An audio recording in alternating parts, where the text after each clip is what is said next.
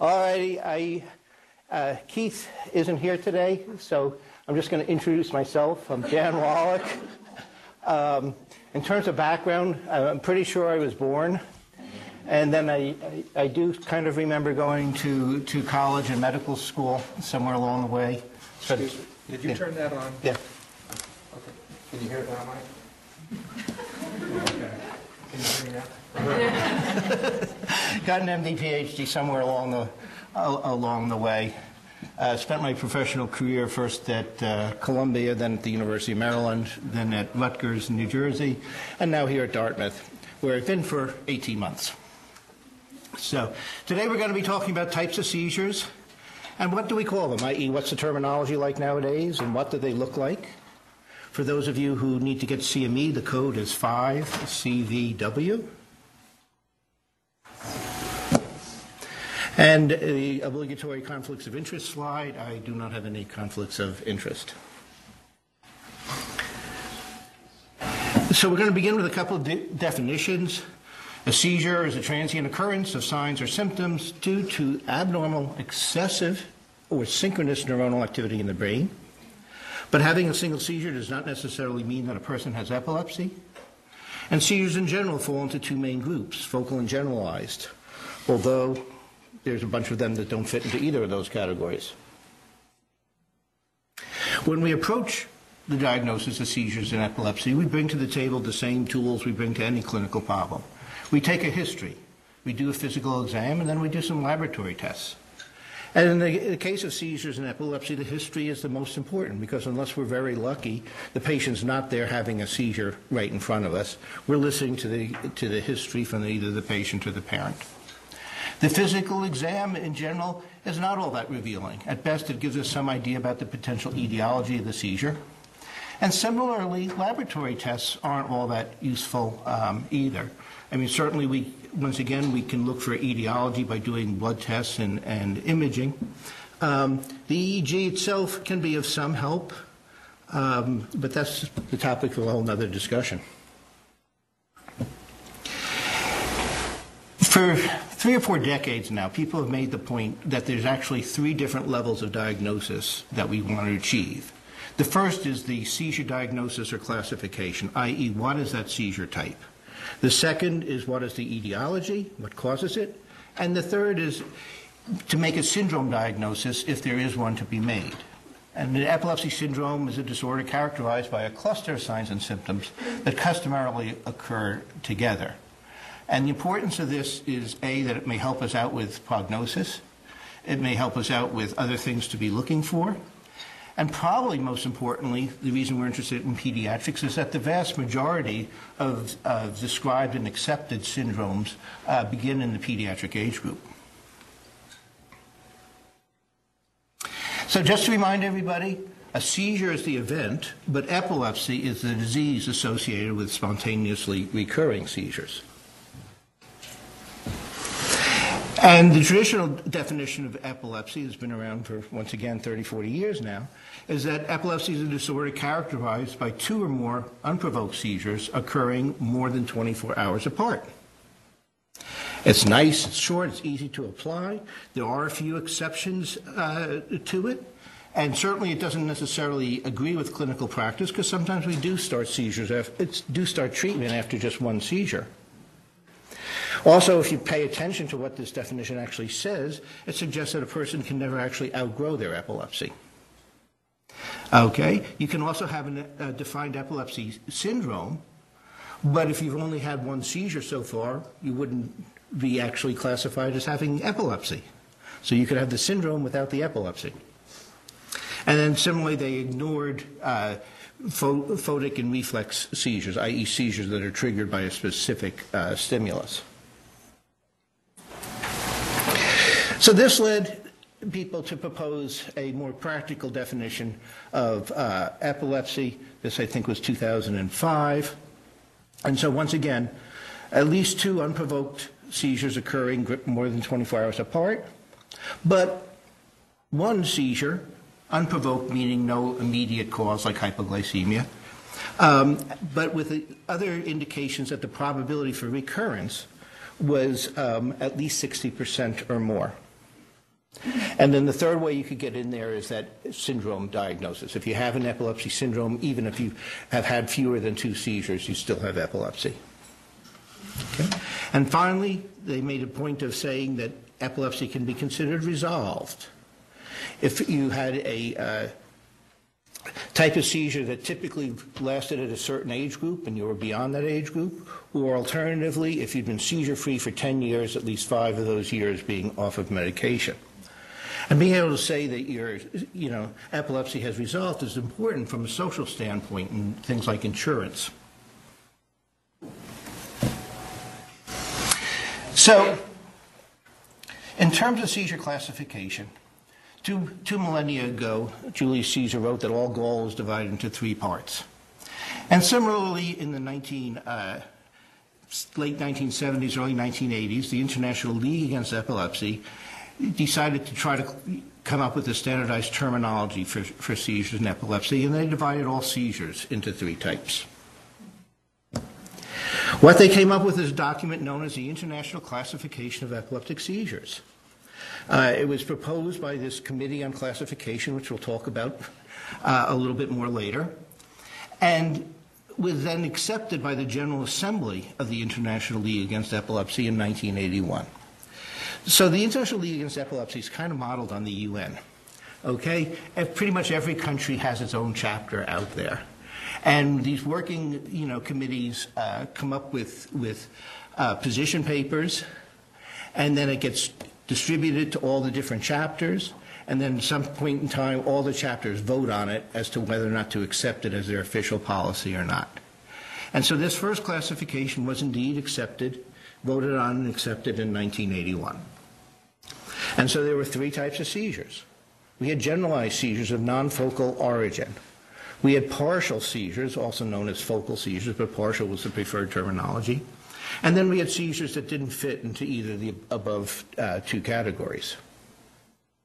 Generalized seizures were further subdivided into the tonic-clonic, seizures that are just tonic, seizures that are just clonic, absent seizures, atonic and akinetic seizures, and finally bilateral epileptiform myoclonus, recognizing that myoclonus is really just a descriptive term meaning jerking, and that the stuff that was bilateral tended to be more likely to be a seizure as opposed to just a movement disorder. They then came to the partial seizures. They subdivided this a bit more. So you had simple partial seizures, where the important part was that there was absolutely 0 impairment of consciousness. And then you could have either motor signs, sensory signs, autonomic signs, or what was termed psychic symptoms. There were also what we refer to as being complex partial seizures, where consciousness was impaired, but not completely lost the way it was in a generalized seizure. Okay, and you could get there 2 ways. You could get there by starting as a simple partial seizure, but then progress to the impairment of consciousness, or you could start off with impairment of consciousness right at the onset. Okay, and when you started right away with impairment of onset, it could either be just that, in which case a person just kind of stared, or you could have some sort of automatic movements. And with partial seizures, either the simple partial type or the complex partial type could then spread to involve the entire brain, and that was termed to secondarily generalize, or secondary generalization.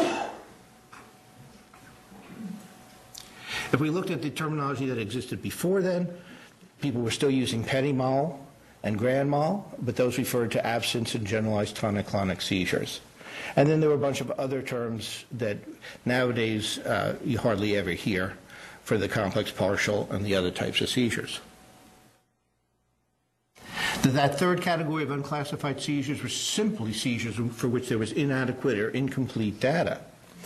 And this could be in general.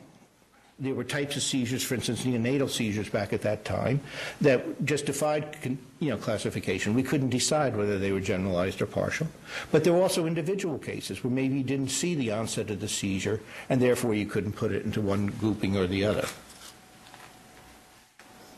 And then there was this very short list of commonly accepted epilepsy syndromes things like infantile spasms, the benign focal epilepsies of childhood, and juvenile myoclonic epilepsy. Some of these things simply made the list because they were topical. Juvenile myoclonic epilepsy had really just been, very carefully defined. Benign familial neonatal seizures was on the list simply because it was the first disorder with which a gene was ever associated. When you looked at the list of etiologies, this was one of the common lists that they proposed at the time. The thing to note about it is that it begins with no definite cause, because especially back then, we were not able to find causes over half the time. So then some years passed. The committee met again. It produced another document. This time they called it the International Classification of Epilepsies and Epileptic Syndromes. And here their goal was to try to integrate the etiologic and syndromic levels of diagnosis into the entire classification system. And I'm just going to give you a little bit of a flavor for this. Instead of partial seizures, they now call them localization-related seizures and syndromes. And you could have idiopathic ones, so for instance, that benign Wollack epilepsy and the benign occipital epilepsies. Or you could have symptomatic ones where we thought there was a cause. But then when you got rid of those kind of very specific sort of symptoms, they then began just saying, well, gee whiz, all seizures coming from the temporal lobe, that could be considered a syndrome. And they could be simple partial in nature, they could be complex partial in nature. They could be one of those two things and then secondarily generalize.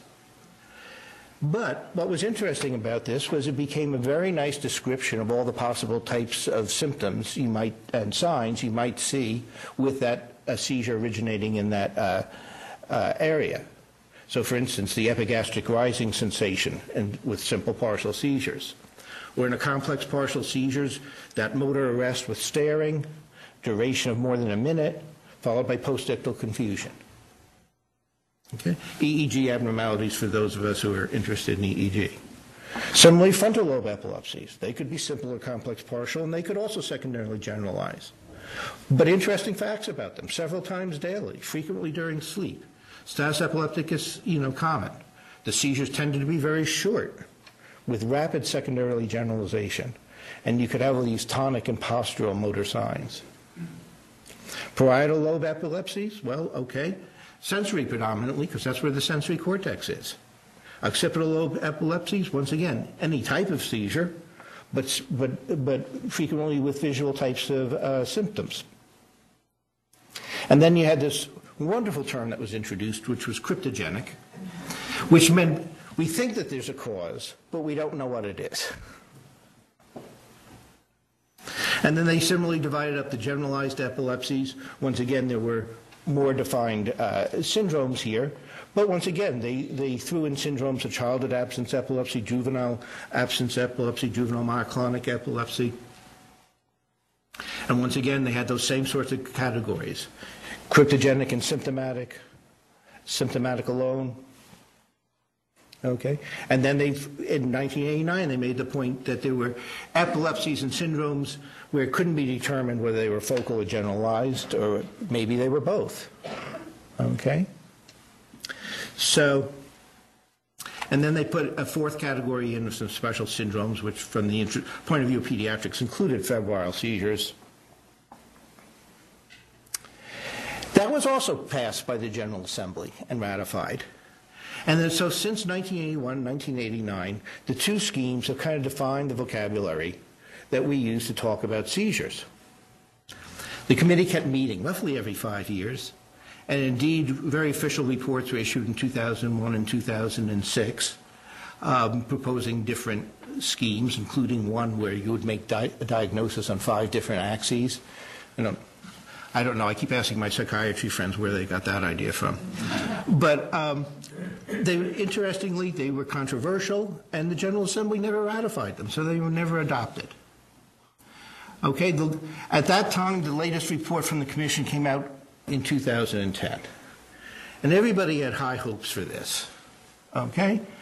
long title, Revised Terminology and Concepts. Okay, it came out, the committee met from 2005 to 2009. If you ever see pictures of the committee at work, they're very interesting. It was generally done in Geneva, and the pictures are usually of them all at some nice restaurant. And it looks like they had a good time doing it. It was a very controversial thing when it first came out. It actually harked back very much to that 1981 classification. If we looked at what the major changes were over those 29, 30 years, neonatal seizures were no longer separate.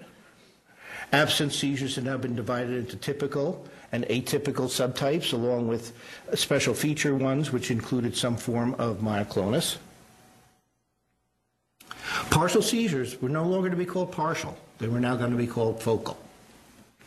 And instead of using the words simple and complex, which were thought to be too obscure for most people to understand what was meant, you were supposed to use the phrases with or without impairment of consciousness or awareness, and then with observable motor or autonomic components.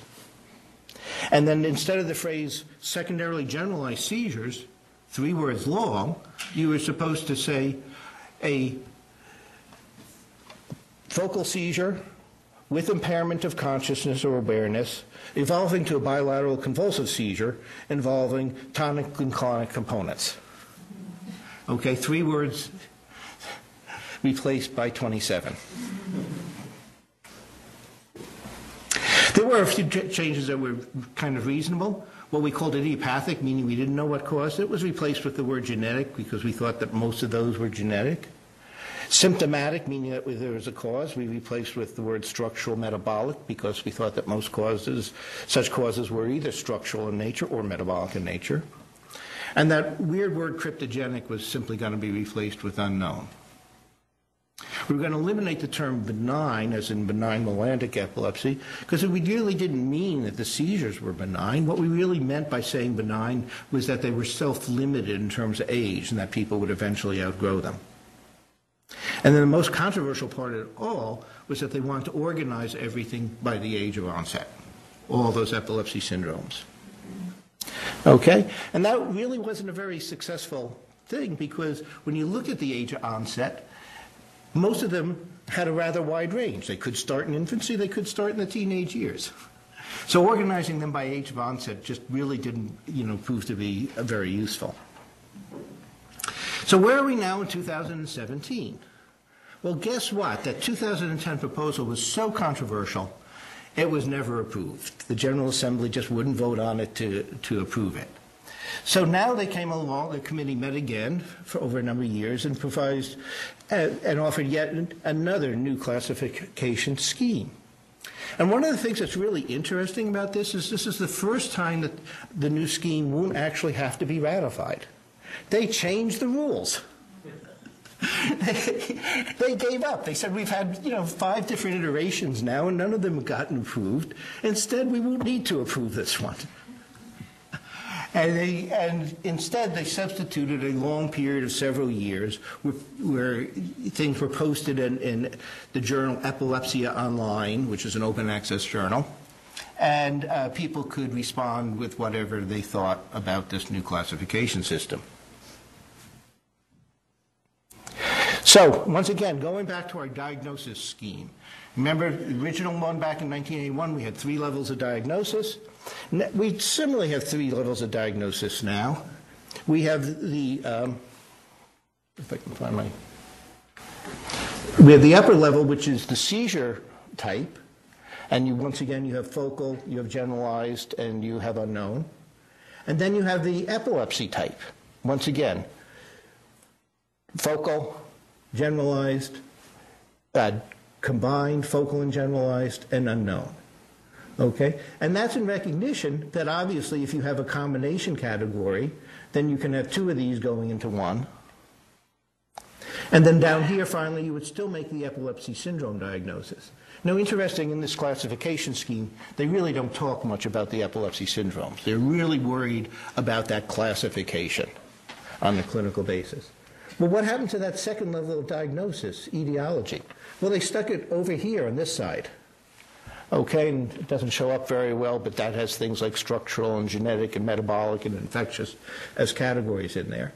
And they basically said that's not really a second level of diagnosis, that's something that should be considered at all three of these levels. And then, just because this side of the diagram was kind of empty, they put comorbidities over there to remind us all that we should all be thinking about them.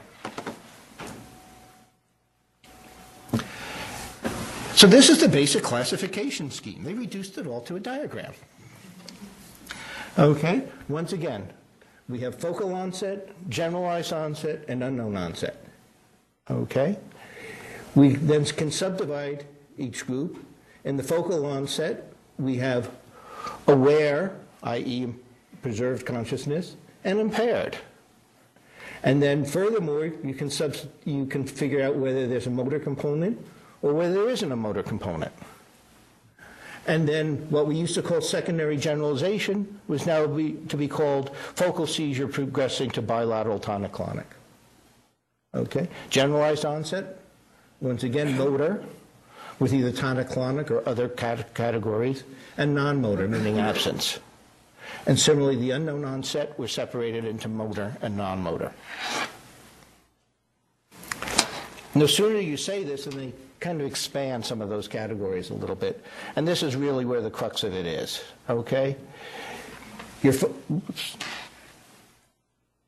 focal onset, once again, preserved awareness, impaired awareness. But in motor onset, you now see the different types of motor activity we're talking about.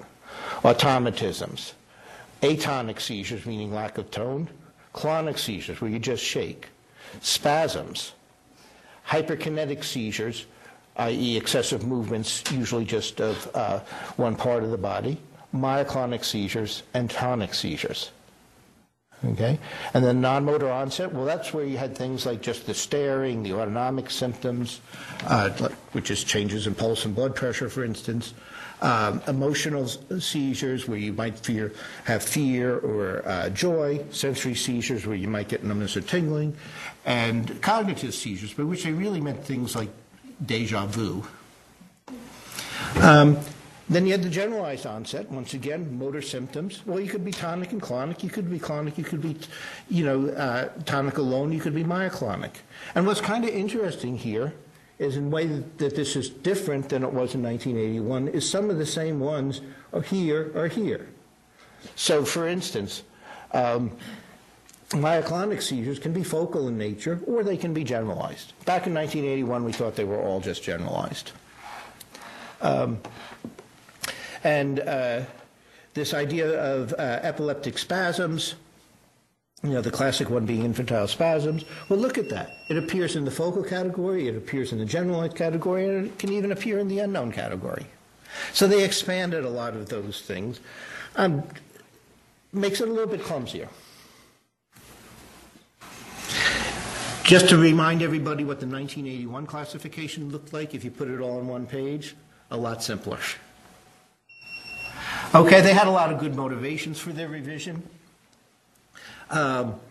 mostly having to do with the fact that we're now recognizing that some types of seizures could be focal as well as generalized. And the other big motivation was this one down here, to get rid of terms that they didn't like, such as psychic, partial, simple partial, complex partial. And then people tried, instead of that 23 word long descriptive phrase I'd mentioned before, tried to just shorten it to dyscognitive seizures. They did explain things rather nicely why they did things. They said, look at all the different ways we could classify our seizures. We could go on the basis of pathophysiology, but unfortunately we don't understand pathophysiology very well, so we can't come up with a useful system. We could do it on the basis of anatomy, and people involved with doing a lot of seizure surgery like that one. We could do it on the basis of networks, like what networks do we think are involved, but that suffers the same problem as pathophysiology, is that we're not really sure about them. We could do it on a kind of practical basis. like how do they respond to different anticonvulsants, or maybe just based on the EEG pattern. But instead what they decided to do was just to try to fix the 1981 system and build a lot on what the 2010 never accepted classification system had in it. So key seizure signs and symptoms. That was kind of good to define things once again. Okay, automatisms meant automatic behaviors. Emotions meant emotions or the appearance of emotions. Tonic meant extension or flexion postures. Autonomic meant things like flushing and sweating. Myoclonic meant jerking but in an arrhythmic manner, whereas clonic meant jerking in a rhythmic manner. And there was a lot of discussion. They spent a good, 3/4 of a page trying to decide what the difference was between rhythmic and arrhythmic jerking and how much arrhythmicity you were allowed to still be considered, rhythmic. They defined a little bit better what that eyelid myoclonia was when we were talking about it with absent seizures. Just in case you didn't know, sensations included numbness, tingling, sounds, smells, tastes, visions, and vertigo. Hyperkinetic is another interesting term. They officialized the use of hyperkinetic, which really meant thrashing and pedaling type movements. And spasms meant trunk flexion. And these were the major changes that they made in this classification system. Okay, they were going to allow some seizures to be the focal or generalized onset. They're going to have, put more seizures into that unknown category. They were going to try to clarify impairment of consciousness. And indeed, they decided that awareness was a better term to use than consciousness. They were throwing in a few previously unclassified types. They were updating word usage, as we kind of mentioned already. They want to validate the use of EEG information. Interestingly, they wanted to conform with ICD-11 and 12. So ICD-9 and it continued into ICD-10 used very old terminology. ICD-10 came out at around the same time that 2010 classification came out. And interestingly, the ICD-10 people said, we're not accepting this new terminology and kept it with the old one. ICD-11's already been decided on. They're already sticking with the old one. The International League Against Epilepsy has high hopes that by the time ICD-12 comes out, their terminology and the ICD terminology will be congruent. Hasn't happened yet. They wanted to update a glossary that had been published in 2001 about seizure terms. They wanted to standardize common descriptors, and then they wanted to map some, old terminology to the new terms. To just quickly look at some of this, seizure onsets can be focal or generalized. Okay, and there's a list of them. As we mentioned, atonic and clonic and spasms and myoclonic. Things that pretty much had only been considered generalized before we now recognize as the fact that they could have focal onsets. There's a key role of impaired consciousness. Why do we spend so much time worrying about this? Well, it has importance for driving issues. Should people with seizures be allowed to drive? Safety during seizures, i.e., if your consciousness is impaired, are you going to stick your hand in the meat grinder? Employability, because employers don't want to be at risk for employees having accidents, and the possible interference with schooling and learning. And in particular, they were worried about the fact that everybody understands that consciousness is impaired when you have a generalized tonic-clonic seizure. It's actually completely lost. But what about in the complex partial seizure, where it's just impaired? So the person's not obviously lying on the ground completely out of contact with the world, but is kind of standing there, or sitting there looking like they're at least somewhat with it. And this is kind of repetitive, but they made a point that they had new focal seizures. Those things like atonic seizures that used to only be considered generalized were now also in the focal category. And similarly, the new generalized seizures just included, for the most part, subdivisions of absence seizures to include those with metabolic component, myoclonic components, and similarly, the fact that there were certain epilepsy syndromes that involved myoclonic seizures in combination with other types of activities. And then a new combined seizure, not really new. We used to call this secondary generalization, but now it's being called focal to bilateral tonic-clonic. Okay, once again, somewhat repetitive, but they made a particular point of telling us that partial seizures should now be called focal seizures. A simple partial seizure should now be called focal aware. A complex partial seizure should be called focal impaired awareness. Okay, dyscognitive, a word to be used no longer, falls into that focal impaired awareness category. What we used to call psychic symptoms, we now call cognitive, seem to be more politically correct. And then, as I pointed out, secondarily generalized tonic-clonic is now to be called focal to bilateral tonic-clonic. And then, this was an example of what they did to the glossary. As you can see, a whole slide is taken up by 5 terms. The full list is about 50 terms long. And then they wanted these to encourage the use of these common descriptors. Okay? These are just subjective, descriptive words. But once again, there's about 50 of them. But they invited you to use free text instead, if you wanted to. Okay? And then there was mapping of old terms to new ones. Absence was now to be called it was still going to be called absence, but you could call it generalized absence if you wanted to. Akinetic seizures were going to fall into the same category as astatic seizures and atonic seizures. We were going to call them either focal atonic or generalized atonic, depending on how much of the brain we thought was involved. Complex partial seizure, once again, is focal impaired awareness. And so they had to develop this plan for how you're going to classify seizures. And so it's a 2-page thing. You start off by determining the onset. Okay? Is the seizure onset focal or generalized? And you want to be at least 80% sure of that. Don't ask me exactly how you would decide that you are 80% sure, not only 75% sure. But that's what they said. So how are you going to make that decision as to what you think the onset is? Well, remember, in focal onset, you're supposed to have networks involved that are only on one side of the brain, and generalized onset is supposed to be on both sides of the brain. But the truth of the matter is, what you're really looking for is level of awareness. In the generalized type of seizure, awareness is lost, either right at the beginning or within a few seconds of the beginning of the seizure. In a partial seizure, it's either not lost at all, or it's only partially impaired. Okay? And they had a lot of rules to decide when and when not to include awareness.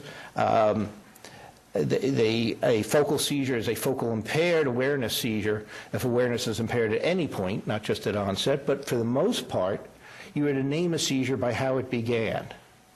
Okay? Classify a focal seizure by its first prominent sign or symptom, but don't count transient behavioral arrest. Once again, not really clear why they're discounting transient behavioral arrest, and when is a symptom significant and when is it just something minor that we need to look at the second symptom for. Okay. And then, once again, in that focal aware or impaired category, you categorized it more as being either motor or non-motor. Okay. So this is basically that diagram I showed at the beginning.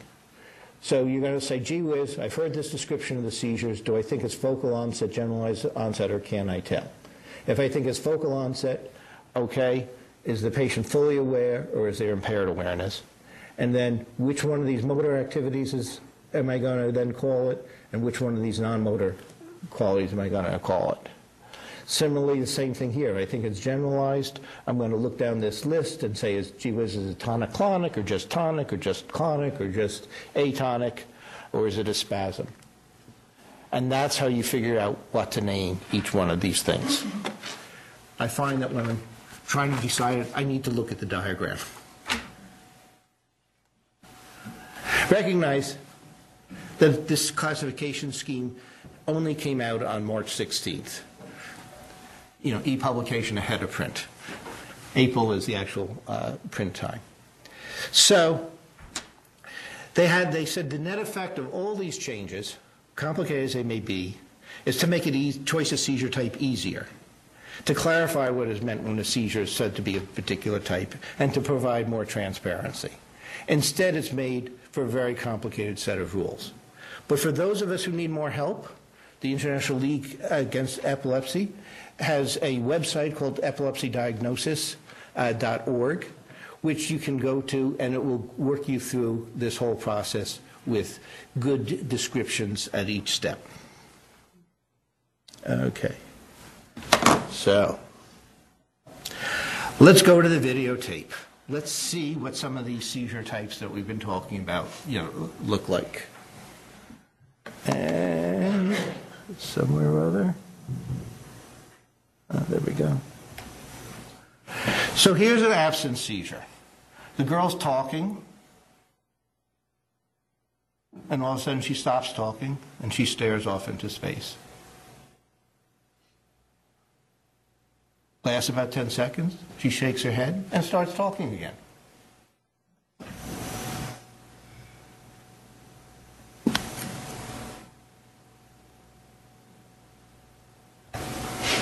Here's another example.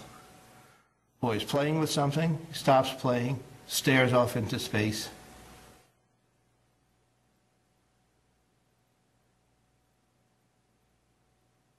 Few eye blinks.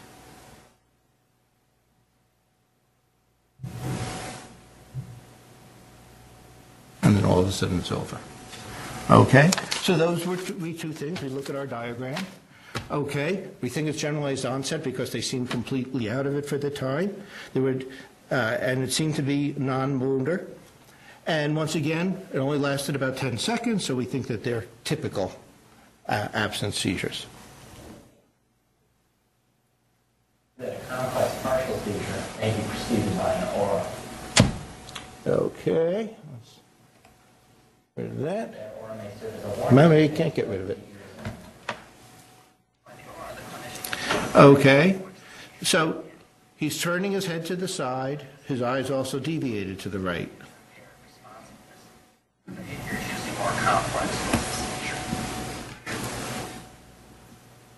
And for some reason or other, I stopped it. Involuntary motor activities during automatism during the period of impaired consciousness are quite common. So there he is. He's reaching for something that's not really there.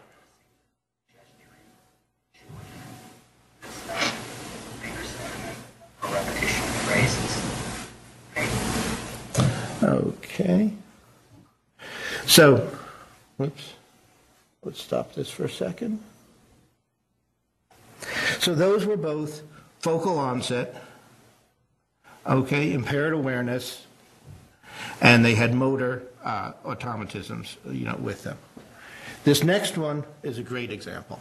By the way, most of these videos come from the Epilepsy Foundation of America, which sent people with video cameras out into the real world, as opposed to most videos that you see of different seizure types where the patient is lying in bed in an epilepsy monitoring unit. And these particular videos here were done during one of the summer camps that the Epilepsy Foundation of America, runs. So let's look at this one. This girl's on the volleyball court.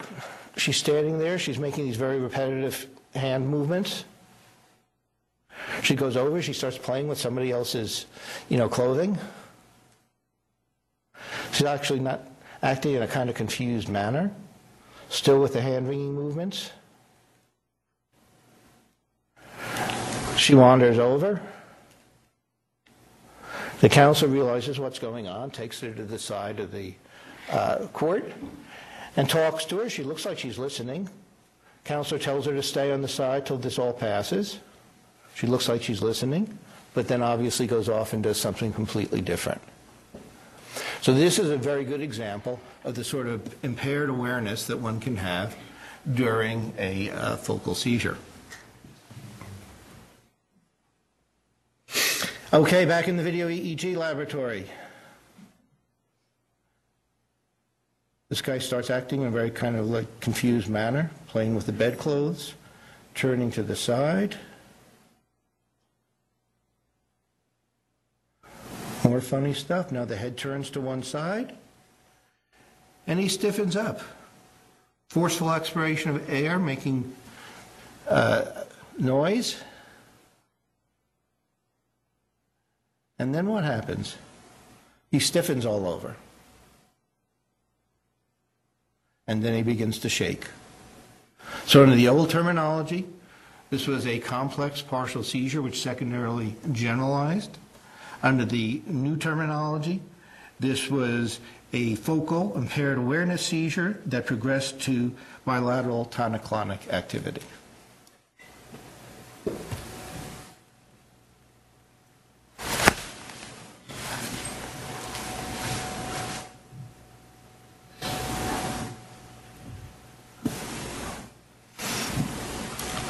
So what do people think this is?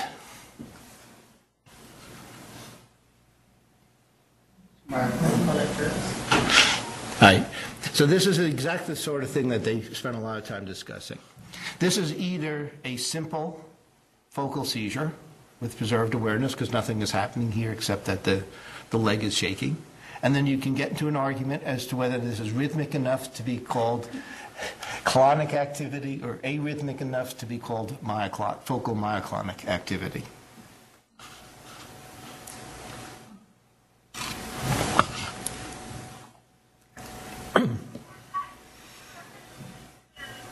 Okay. So this person is sitting in the EEG lab.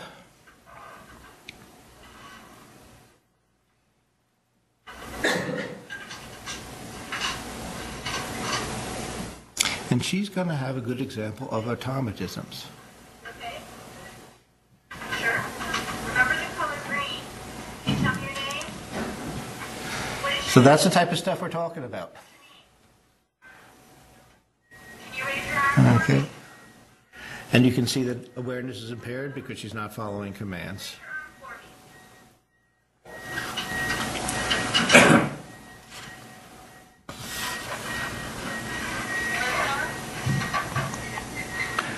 All right, it goes on for a while, so in the interest of time,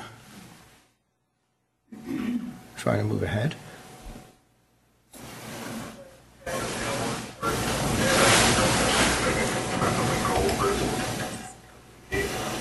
Okay, there we go.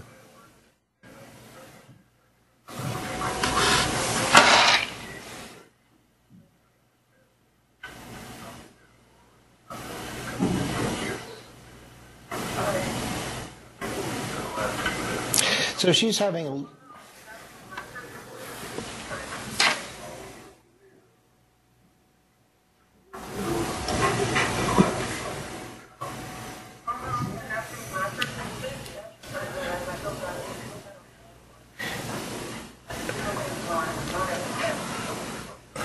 So this is an interesting technical glitch here. I'm a Macintosh person, so by the way, I blame anything that happens here on the fact that I had to move it over to the PC. The difficulty with this one, by the way, is that a lot of the myoclonus that she's actually having in her hand is covered over by the banner that says myoclonus.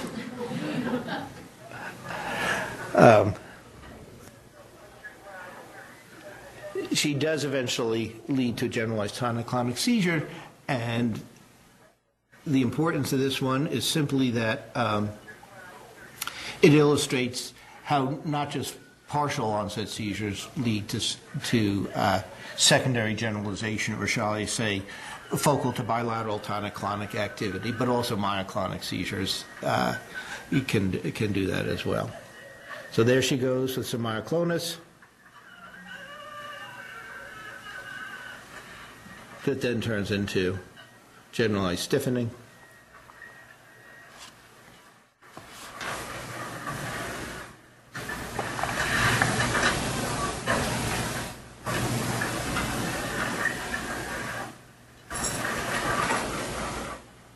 And shaking.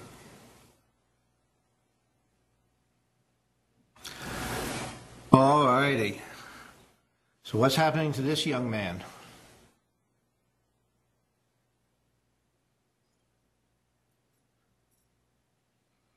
Anybody? Myoclonic jerks. This is a patient who's the right age to have juvenile myoclonic epilepsy. And so people with juvenile myoclonic epilepsy can have up to 3 seizure types. Myoclonic jerks, generalized tonic-clonic seizures, and absence seizures. Okay? These are the myoclonic jerks. They tend to happen during the first few hours after you awaken, and these are kids who frequently stop drinking juice at breakfast because they'll have some of these jerks that will cause them to spill their juice. This is perhaps a better example of that. And that's how people end up dropping things.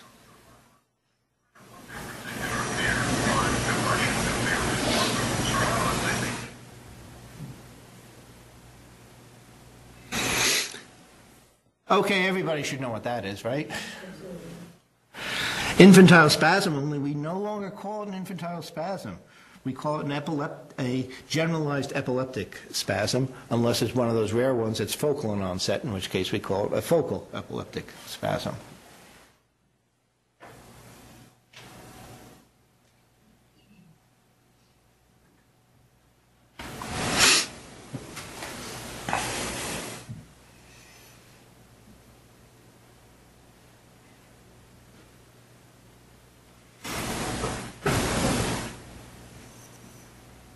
So anyone want to venture what this one is?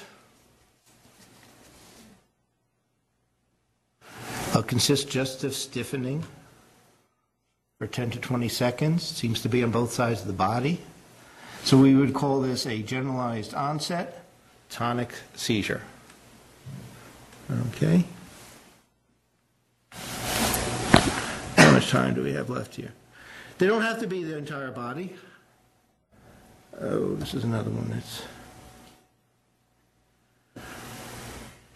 This one just involves the head, what colloquially we would call a head drop. Okay, and we would call this an atonic seizure, since loss of tone was involved. Okay, once again, we're at epilepsy camp. That's a more dramatic atonic seizure. Okay. Once again, while atonic seizures can be either focal or generalized in nature, that one seems to involve both sides of the body, and would probably fit more into the generalized characteristic. And so remember, the person probably, as far as we can tell, not aware, probably completely unconscious, which is why there's no effort made to break one's fall. Okay? And in this last example, we'll see that very vividly. Okay? So, once again, not complete, loss of tone, actually, because the leg extensors, stayed tonic enough that he fell like a tree as opposed to just crumpling, to the ground. Okay, and we have about 3 minutes for questions, if anybody has them.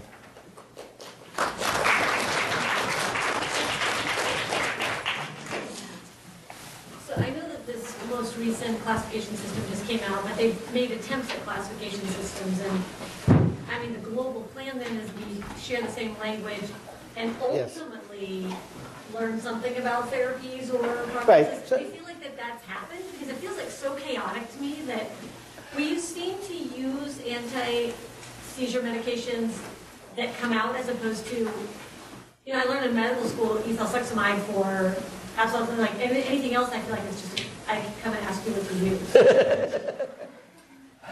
No, it is difficult. Probably the most important distinction was what's been true there since 1981.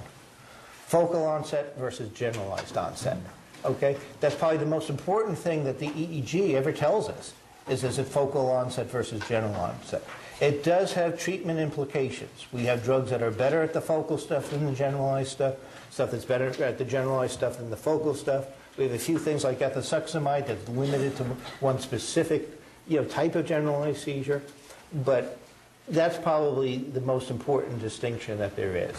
I think the problem is with this latest system is in its attempt to clarify everything, they've tried to slice and dice too much. They've tried to make terminology, applicable to nearly every situation, and instead you end up with a very clumsy, sort of system. But the good news is they don't have to worry about it being ratified. And not only that, we'll be forced to use this because it'll probably be included in ICD-12 whenever we get to that stage. And so just the same way we quintupled the number of diagnoses we have going from ICD-9 to ICD-10, this is going to, probably, triple the number of types of seizure things that we're going to have to click off when we do our billing once ICD-12 comes along. On the other hand, maybe it'll be good for research. Because, people use the billing information more and more for research nowadays.